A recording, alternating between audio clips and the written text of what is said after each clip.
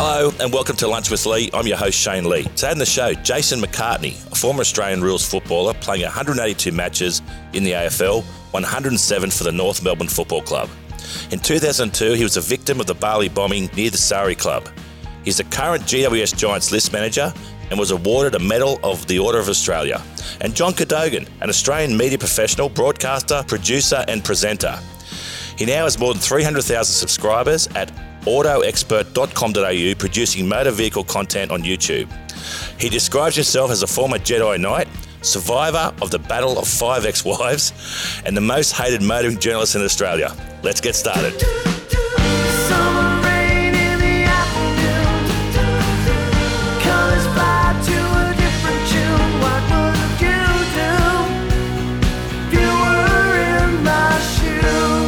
Hello and welcome to Lunch with Lee. I'm your host Shane Lee. Today on the show, Jason McCartney, a former Australian rules footballer, and John Cadogan, the most hated motoring journalist in Australia. Hello, boys. Hello, mate. How are you? Great to be here, mate. Jason, I'm really excited to have you, mate. You're a walking sporting hero. You're very, very much loved in the sporting community. But John, you describe yourself as the most hated motoring journalist. So we've got yin and yang on the show today. Well, I thought I should go all in. You know, what's the point in being the second most hated anything, right? It didn't always start out that way. My playing career, I think I was hated a lot by the opposition. Then obviously after the incident in 2002, it changed the narrative around me. But before that, probably loved by our own supporters and hated by a lot more. Well, you started at Collingwood. And that's a good start. That's where you hated. That's where you hated, yes. Yeah. So you had 38 matches there. You then went to Adelaide, 37 matches. You probably did describe yourself as a shin boner, wouldn't you, from North Melbourne? Yeah, absolutely. The first two clubs, Collingwood and Adelaide, were fantastic. Collingwood gave me the opportunity. But I grew up in country Victoria, and there was zones probably 4 years before I got drafted, there were zones, and ours was the Essendon zones. I was a mad keen Essendon supporter, and so when I got drafted to Collingwood at the end of 1990, they've just beaten Essendon in the grand final. So I absolutely hated Collingwood. Mates, Collingwood supporters, so could not believe it when they were the club that called my name out. They're the only club I didn't speak to, but once again, it was a great opportunity. It took a little bit of getting used to, though. Surely being hated is just a backhanded badge of honour, though, isn't it, in your line of work? Oh, absolutely, yeah. It was, I suppose, the players I played against or played on in my position, they were... You know, as a key defender, you're playing on some of the greats, and I was never going to be able to cut the mustard with them unless I was ruffling some feathers and scragging and, you know, punching. And Right, when you walked in here, you blocked out the sun. There was a total eclipse, and I thought the last thing I'd want is you running towards me with a certain, malicious intent in your eye. Yeah, well, we could get away with a lot more back then. Unfortunately, the boys, it's a lot different now, but you just had to... just fight to survive, really. But John, you talk about passion. You have as I said at the start, 300,000 subscribers at autoexpert.com.au. You talk about passion. There's no more passion than motorheads. Well, cars are sort of a badge of honour, aren't they? They're like when I grew up, there was the Ford camp and the Holden camp. Which camp were you in? Well, I was in the Holden camp, but Dad was in a Ford camp, so that was an interesting dynamic. But, all across the joint, you'd be looking through the holes in the fence and you'd be wondering what made the Ford dudes tick. You know what I mean? It was bipolar in a sense. And that's kind of gone a bit. I don't see kids having the same sort of association with cars, with the exception perhaps of Tesla. Well, Tesla's a bit of a cult. Oh, mate, I'm glad you said that because my 7-year-old son Thomas, and the kids now consume all their media on YouTube predominantly, right? And I don't know what ads they're putting on there, but he and all these kids, all his mates, whenever they see a Tesla, they scream it out in the car when you're driving. It's really off-putting. Like, Tesla, there's a Tesla, Dad. My youngest son, so I got a 16-year-old boy and a 14-year-old boys all over it. Tesla. And it's funny you mentioned that I know nothing about car. All I want is put the fuel in and it gets me from A to B and it never breaks down. That's all I need. Yeah. But I remember that growing up. I remember that growing up, that Holden v Ford. In the country in particular, In the country, right? Yep. Utes, absolutely. Utes would have been huge, the muster and all of that sort of thing. Yep. So the area I grew up was a farming community, halfway between Melbourne and Adelaide. So, it was big. I think the big evolution, though, with cars is going to be, it's taking place now. There's almost this brainwashing going on about electric cars being the harbinger of saving the planet. And I think that's going to be kind of the new battle space, if you like, for cars in Australia. Whether or not that's the case, yet to be seen. We do tend to burn a lot of coal in this country, and that gets swept under the rug. It does. What was your first car, Jace? Would have been a Holden. Okay. Yep, would have been a Holden. Would have been a Commodore. What was yours, mate? Mine was a Ford Cortina. It was Mum and Dad's old car. Right, the old Cortina. They made me sign a loan contract and make repayments and all that stuff. They're trying to make me responsible. Look what happened. One of my mates growing up, Jason Jarvis, his name was, he had a Ford Cortina. His dad's one. He used to burn outs at JJ Kelly Park in Wollongong. It's the most terrifying thing ever. I still remember the purchase of my first car. I was playing at Collingwood at the time. Different system. I was drafted when I was 16. So at the end of 1990, went to Melbourne, about 4 hours away, and so I didn't have a licence. So the next year when I got the licence, in the lead up, it's like I found this car. Like I said, no idea. So Dad come down from Melbourne and, this looked all right and no problems. And then once again, the money's changed a lot from back then, but I had this little sign-on bonus that was just sitting there in this bank account, and I was able to go, bang, boom. That first car. How good's this? But I remember my first car, it turned out to be a Beep Barina, little Barina. I'd saved about $8,000, and my dad, he's very blue collar, right? Worked at BHP, and he would come around. It was so embarrassing in the car yards. He goes, look, here comes this scumbag. I'm not going to talk to him, right? And he'd make up stories about it. So it was a hired car. It was an ex-police car. And Dad eventually said to me, listen, you go and find a car, but you don't buy it. You bring it home first. And I remember driving up the driveway in Mount Warrigal, where I grew up, in a hotted up, had gold mags, lowered black BMW. I got half up the driveway. Dad said, fuck it off. It's a rust bucket. What did he really think? I know. Anyway, I got a brand new Barina in the end. Oh, please tell me it was the Sports Girl one, the limited edition Beep Sports Girl Barina. Look, it still worked, John. And the funniest one, I think my second car, I went a bit flash. I can't remember what it was. It was too small for me. It had a sunroof, but it had a phone in it. How good's this? Wow. Like, having to talk to Mum and Dad. At the time, my girlfriend was still in the country, so coming home from training. But probably my funniest car story was my great mate and teammate in Mick Martin. Yep. And Mick, blue collar, tough. Yep. Key defender, played on all the greats of the game. Dennis Pagan, our coach at North Melbourne at the time, we're doing pre-season at a Parkville near North Melbourne, and he rocked up in an old Porsche. Wow. And the coach didn't mix words. Mick, you're kidding yourself, sonny. You're kidding yourself. It's too low to the ground. That's not you. You will have hamstring issues. And lo and behold, he did. Mick had hamstring issues that year. Wow. But that was, you think about the vehicle you drive and your character, that's not Mick. He was absolutely kidding himself with his red Porsche. Just, I want to quickly talk about your AFL career. And it's funny how sort of things happen. As I said, you started at Collingwood. You then go to Adelaide and missed the final in 97. Yep. You played really well, I think, in the first year, 95, when you went there. And then they had a pretty strong team at the time, and you missed the final. You then you move to North Melbourne, and you play in the grand final against the Crows the following year and lose that one. So that must have been, how did you feel then? Yeah, it was interesting. Like I started young at Collingwood. It was great, and I didn't quite cement myself, and the opportunity came to go to Adelaide. So we're really familiar with Adelaide. Like I said earlier, growing up in Nil halfway, I spent a lot of time as a kid over with Mum and Dad and my brothers in Adelaide on holidays. So, and they'd just come into the competition. So that was great. Like you said, the first 2 years I was pretty consistent. 97, Malcolm Blight came in as coach, and Malcolm was a wonderful coach, quite flamboyant. Changed the side around a bit. I only played about 6 games that year, and obviously the Crows went on to come from nowhere, really, to win the club's first ever premiership. So great to be involved in it, but obviously not to play is disappointing. Probably knew my time was up then, went to North Melbourne, and it's interesting when you make the change, come back to Melbourne, playing at North. We're a real strong club. Obviously, they'd been playing in prelim finals and grand finals most years over a period of about 5 or 6 years, and you make a grand final, it's fantastic. But once again, the Crows came from nowhere. And there you are in a grand final, and we dominated the first half. It was unbelievable. We were 4 goals in front, but it was so inaccurate. We should have been 10. And the game just turned on its head in the second half, and they overran us. I think 3/4 time they were in front by a point, but it felt like, that feeling in a sporting contest where momentum although the scoreboard's close, the momentum shifted. Yeah. It feels like there's a bigger gap, and they went on to beat us. So That's the one that really, hurts. The next year was about redemption, and North had won before I got to the club, won in 96, lost in a prelim 97. So we played with the best side in 98 and we get beaten. In 99, redemption, we weren't the best side and we make the grand final.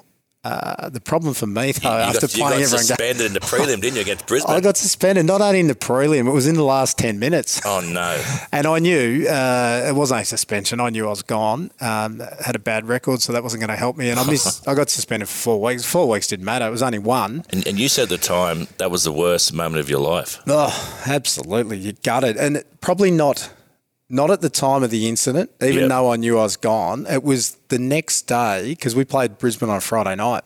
The next day, Carlton is playing Essendon. Essendon were far and away the best side that year. They were so dominant. Carlton beat them. Yeah. Carlton beat them by a point. So at 4:45 on that Saturday, that was like the dagger through the heart.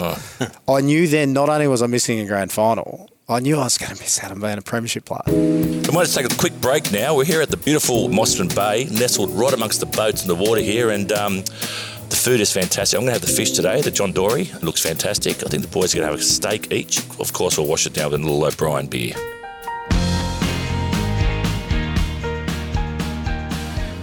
In life, the most important thing is trust.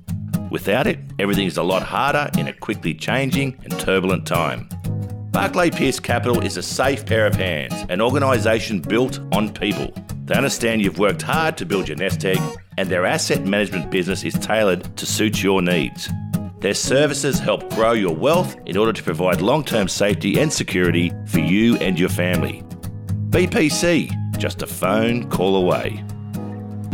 If you're ready for your next thoroughbred racing adventure, then join the Osher Group. They exceed expectations on what racehorse ownership should look like. Australia's racing industry is enjoying unprecedented growth. Through a strategic, well-managed and data-driven approach, there is now a very real opportunity to build a profitable and sustainable thoroughbred portfolio. Find the Osher Group online at theoshergroup.com.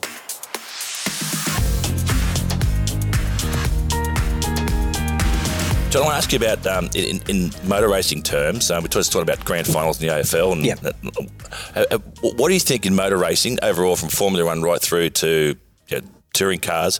What do you think is the pinnacle in motor racing in this country right now? Rally, okay. Rallying really is the one-shot draft. See, when you're on a race circuit, you can dial that in. Turn 1, turn 2, turn 3. They're all the same turn every lap, right? Yep. So you can do testing and you can refine your technique and get better and better and better. And it's a game of incremental improvements, like a tenth of a second here and a tenth of a second there, and all of a sudden you're not a backmarker.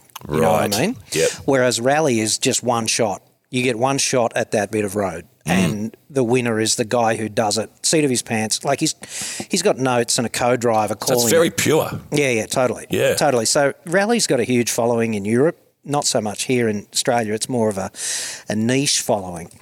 But the really interesting thing to me is how many parallels there are, because you two are elite sporting guys, right? You played your thing at an elite level. And what I notice is you've got some schmuck like me who, I remember once I was doing a story with Possum Bourne, who was a rally champion. He's good name. Yeah, he's not with us anymore, sadly. He died doing what he loved. He suffered a profound traumatic brain injury and succumbed to that, sadly. But I did a story with him once at Eastern Creek with these legend STI WRXs, and he did hot laps, and we timed them, and the crux of the story was which was the best one, and then we had lunch and I went out quietly and I did a couple of hot laps and compared myself to him, right? Now, I'm not a bad driver. I'm kind of comfortably in the top 1% of average schmucks, but I'm not an elite race driver. I've been in the car with elite race drivers, and it's the same as you guys. I don't think spectators can appreciate what it's like being on the field at the top of your game, right? Because even if you're a keen player of AFL or cricket at the weekend, you don't get the difference between just being good and being elite. Yeah. There's a massive difference. And I was talking to Mark Webber about that, and he said, look, if we all got right on lawnmowers and went around this track, right, we'd all be the same time. And then as we go up through our sports girl arenas and our whatever, and the performance of the machine increases, there's going to be more of a gap between him and me sort of thing, and between the rest of the field. And then when you get into an F1 car, which is the pinnacle of engineering, if you like, for going fast around a racetrack, then there's going to be a huge gap between him, guys like him, and ordinary people who are just enthusiasts. And you can never bridge that gap because you guys have got this freaky genetic whatever, and then you worked really hard on it and you got to the top of your game. And most of us are missing the freaky genetic whatever. So you mentioned Mark Webber. 1997, I got called up to the last Ashes Test match, and we got to go to Brands Hatch. Yeah, right. And we got to go, I think Webber was driving Formula 3 then, if that makes sense. Yep. And he gave us a hot lap. I've never been more scared in a car in my life. Then we got to drive the touring cars around with a driver, and they gave us a mark. And I remember my mark was my cornering was excellent. My lines through the straight were good. My speed was poor. I wasn't going very quick. You know the mistake most people make when they try and go faster in a car on a racetrack. They go too hard. Yeah. It's like in the Marines where they teach new Marines to use a rifle. They say slow is smooth and smooth is fast. Yeah. So you can make most people smoother by just telling them to wind it back about 15%. Same as a golf swing. And then they just don't overcook it on the way in. And it's got to be the same. Like if you were going to coach someone for AFL, right, you'd see someone trying just a little bit too hard and fluffing it, right? And same kind of thing. Yep, same thing. Just with whether it's Formula One or rally, the role or the expertise and the skills of the driver. Obviously, early on there was a gap in some of the vehicles and what they could do speed-wise. So the role of, at that level, they're all cutting edge. What's the role of the driver? What's the margin in that? Well, I'll give you the answer that Mark Webber gave me when I asked him that as a journo, right? He said, well, my job is to get in that car and drive it at the limit of its performance at every point on the racetrack. There you go. And if I cannot do that, then I'm in the wrong job. Yeah. And you see this all the time. You put people in, I don't know, a mediocre car like a Hyundai Getz. It doesn't get more mediocre than that, right? But if you put an average driver in a Getz... They're one of our sponsors on the show.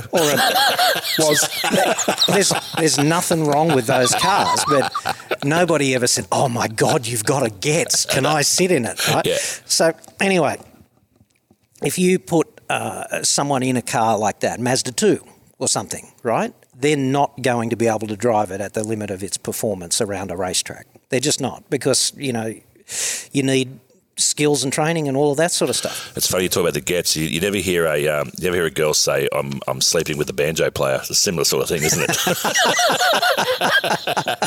Well, hold it there. We're just going to take a quick break.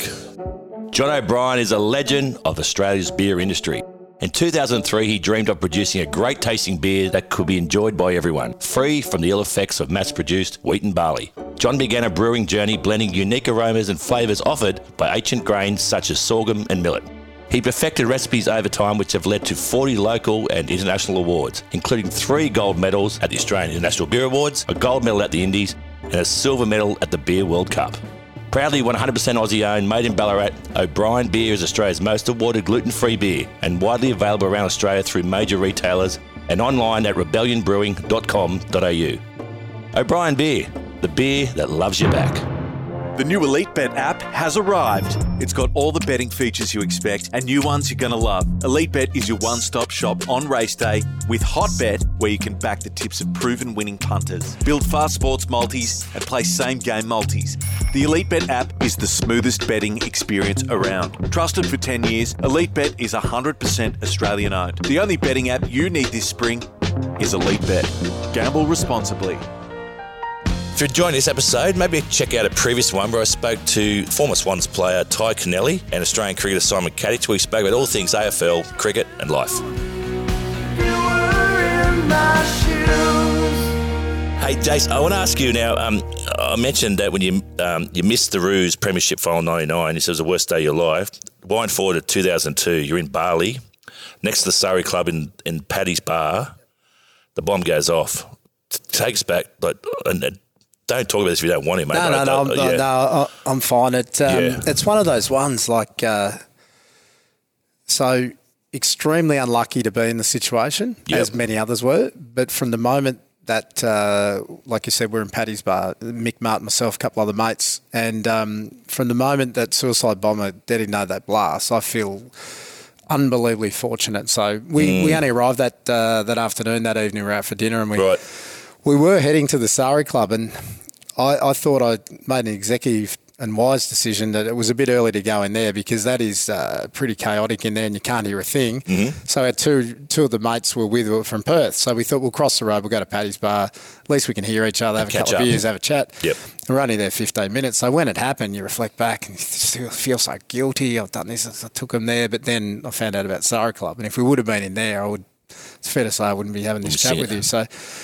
yeah, look, we didn't know at the time. We're only 5 metres from where the Suicide Bomber was, had no idea.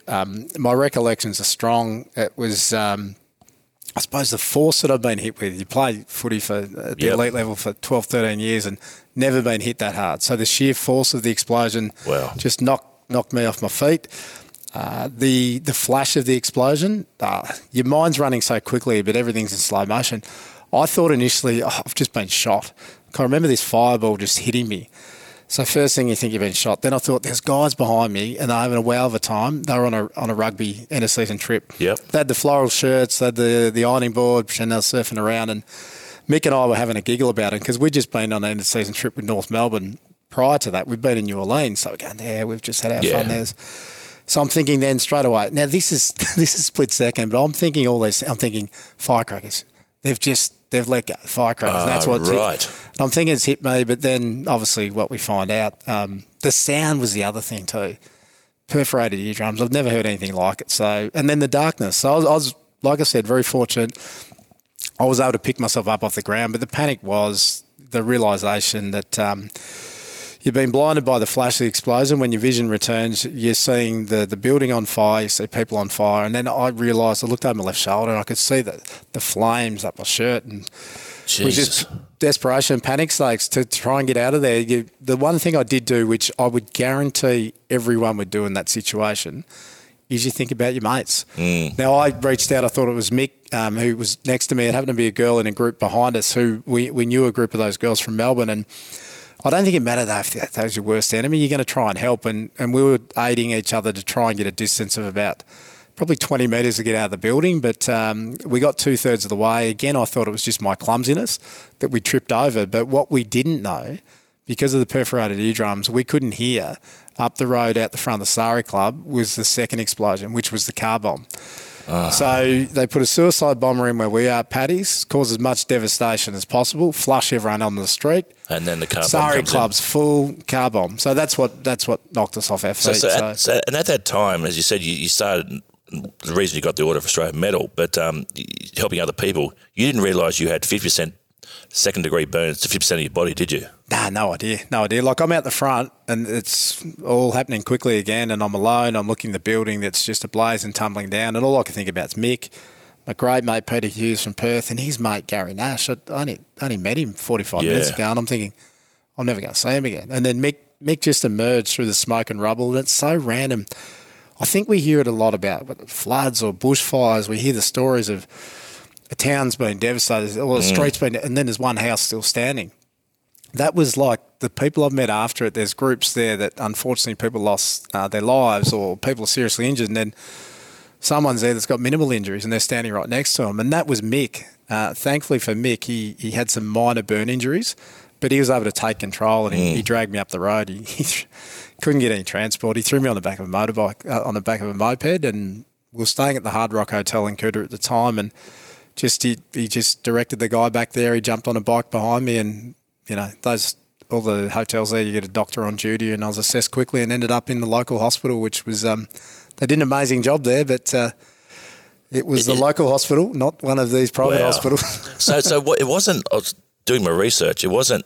I thought you were flown back to Australia in the hospital here because was it the hospital there you almost died, or in Australia? I had. Pretty much like everyone else, I had some operations in Bali and they were amazing what they could do. They couldn't do much, remove burnt tissue. The biggest issue we all had was the wounds from the shrapnel, like the makeup of the backpack and the blast, and then you're in a bar, so it's glass and metal, and so shrapnel wounds. So get as much of that out. But the infection is a massive issue with burn injuries, which I had no idea at the time.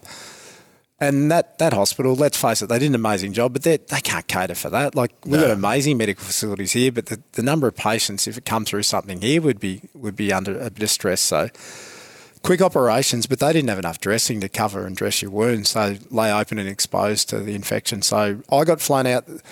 Evacuation was put in place. The government swung into action. I ended up flying back via Darwin, where I had about half a day, and that would have been Monday. So I arrived back in Melbourne at the Alfred Hospital Tuesday.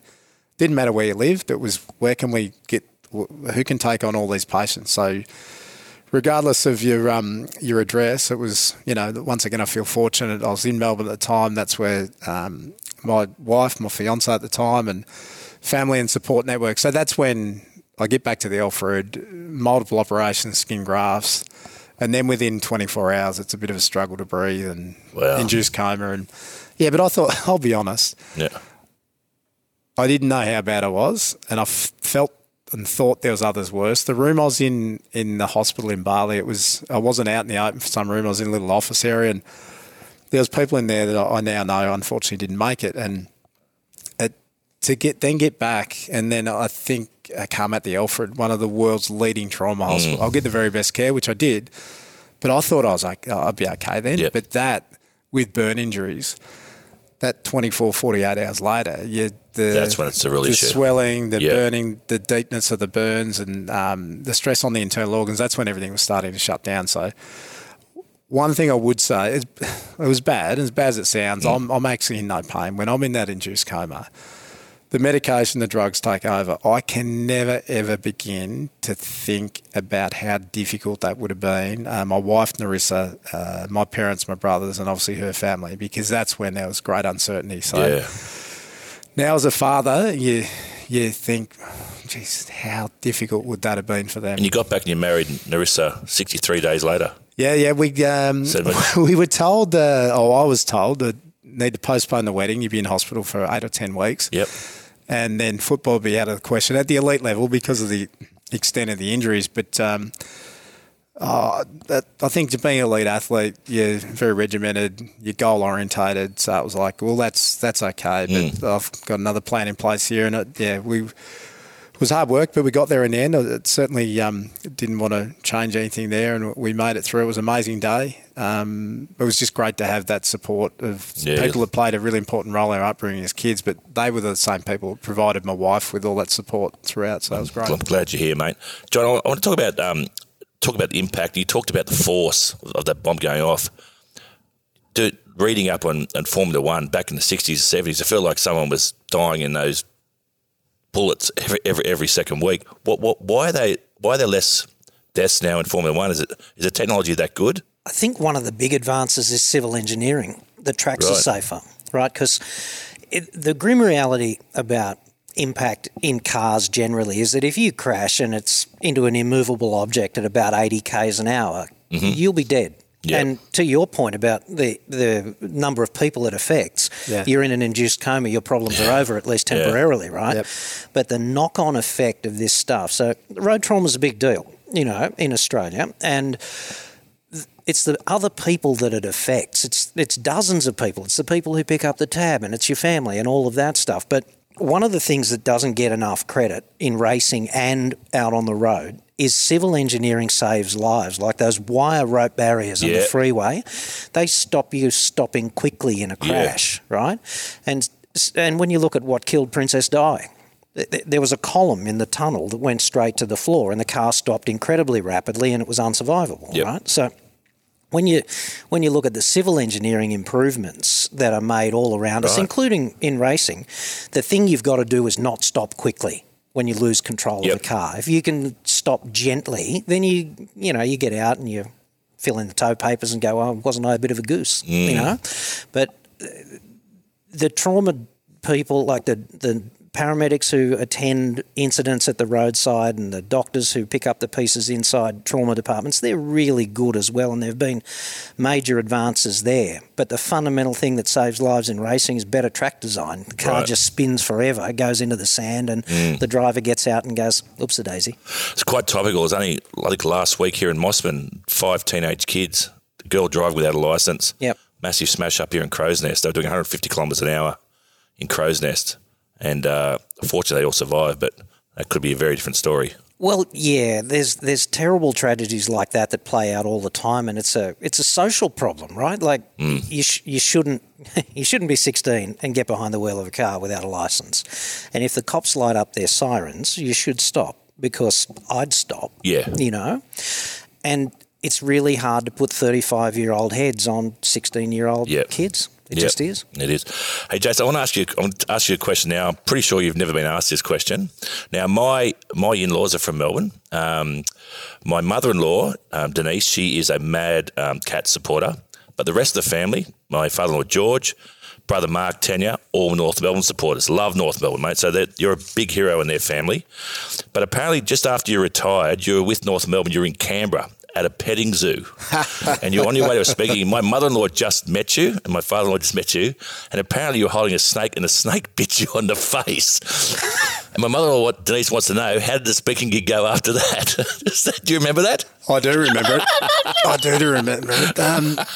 Yeah. A few weird things happened to me. Like, who has that happened on holidays? And then, so I was still doing some work. North were playing the next day. I was doing some corporate gigs for North. It was a cocktail function at the zoo.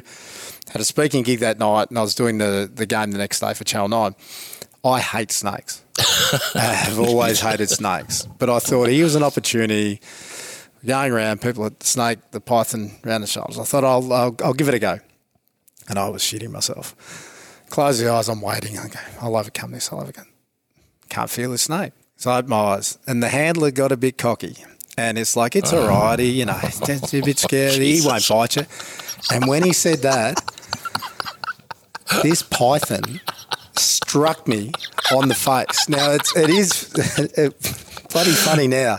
I'm so grateful it didn't get me in the eye, but it imagine, we all know, biting into the juiciest Granny Smith apple when you bite in the crunch. Well, that was the bloody crunch on my face. And everyone was in shock because it happened so quickly. And then the bastard had to go up my hip. So I struggled to do my presentation that night because I'll let Denise know. I'm talking about what happened in Bali, but all I could see this bloody snake. It's just striking me. So, how do you feel about snakes now? Nothing's changed. Really? The best Knock me down with a feather. The best snakes, I believe, are dead snakes. And so, speaking of snakes, John, you've been married 5 times, is that right? Good segue into that one. I like that. I might use that. My character on YouTube is a guy, he's a wafer of my personality, right? And he doesn't understand the need for filtration between what you really think and what you say, which is kind of critical in most broadcast environments, right? You've got to filter it, keep the sponsors happy, and not drop the F-bomb too often and all of that sort of stuff, okay? So my character is a wafer of me, and if he was me, he would have 5 ex-wives, right? Okay. So I've got 1 ex-wife, and that was more than enough. It's the gift that keeps on giving for years and years. I'm sure a lot of men can relate to that. She bit you on the face once, and that was it. Well, yeah, and the handler said, no, it'll be okay. No, it's going to be okay. And then the pocket got bitten. That happens. I want to, Jason, I want to ask you about now your return to football. June 6, 2003, you returned to AFL versus Richmond. North Melbourne actually won that match. I think it was it was a pretty low scoring match from memory. But won by 2 or 3 points, I think. Yeah. And then you had to wear gloves because your injuries and you wore sleeves, and you wore, what numbers did you wear on your jersey again? You wore... Yeah, just on the left or right hand side. I had just in the AFL had to provide permission. I had the 88-202, and the 88 was representation. Unfortunately, the 88 Australians that lost their life, and then obviously 202 people in total. So the AFL kindly granted permission for that. Yeah, look, I had to wear these pressure garments. I think I wore them for about 12 months to help with the healing process and just try and eliminate this, what they call a thickening or keloid scarring.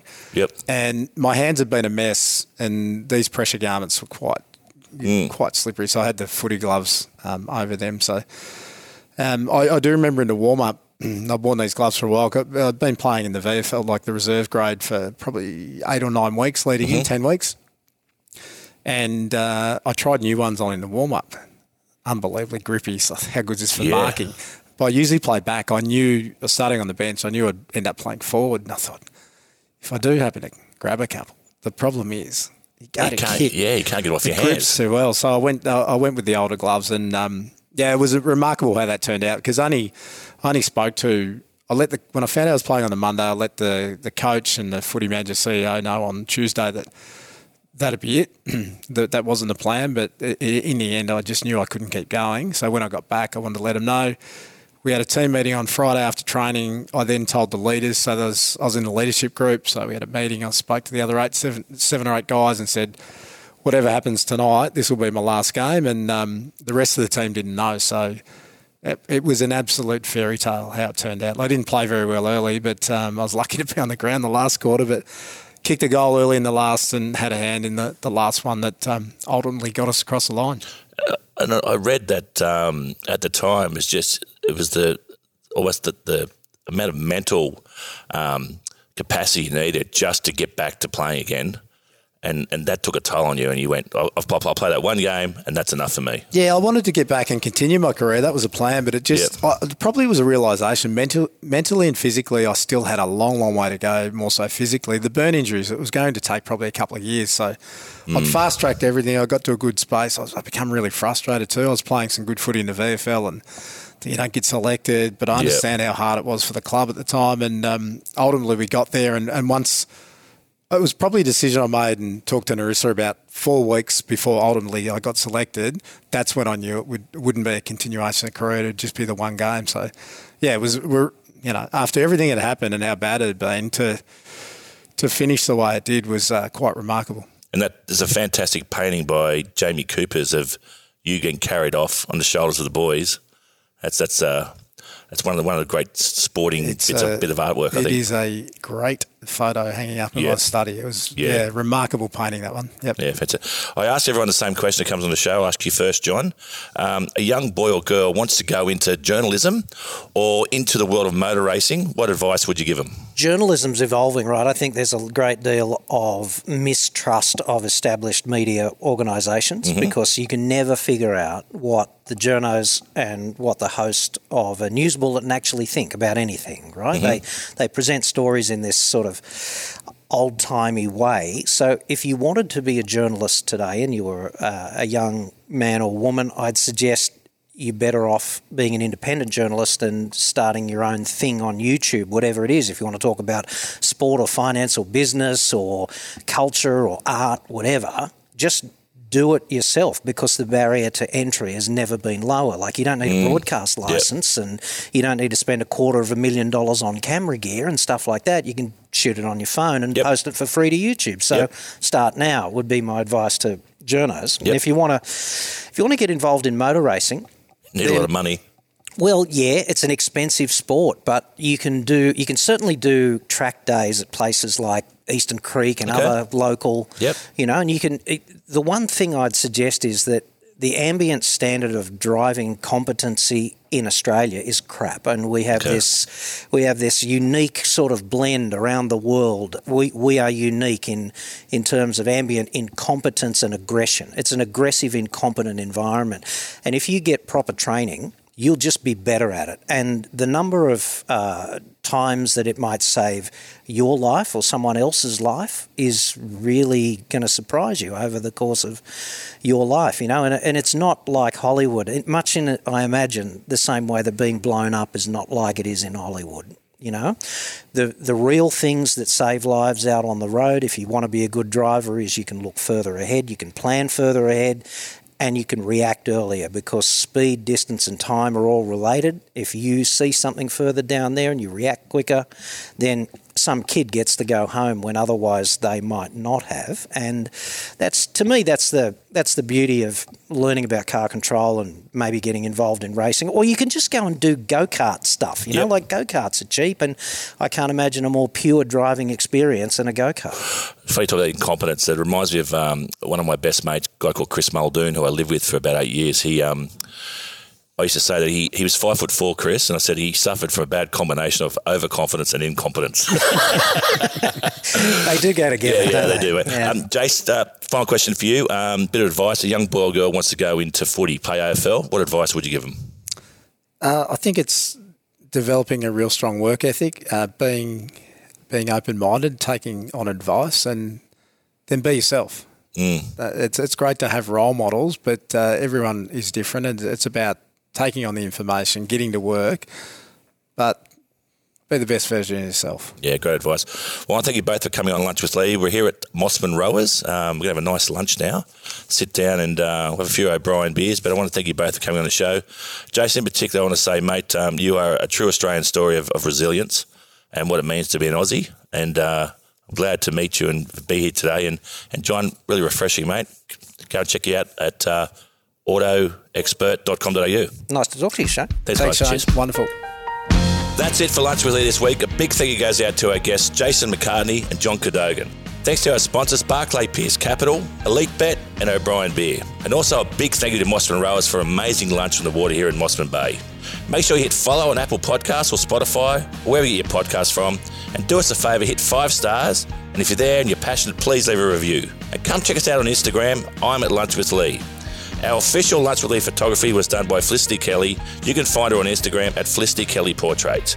And once again, a big thanks to our producer, Dan McHugh. We'll be back soon with some more legends to talk about sport, music and business on another episode of Lunch with Lee. We'll see you then.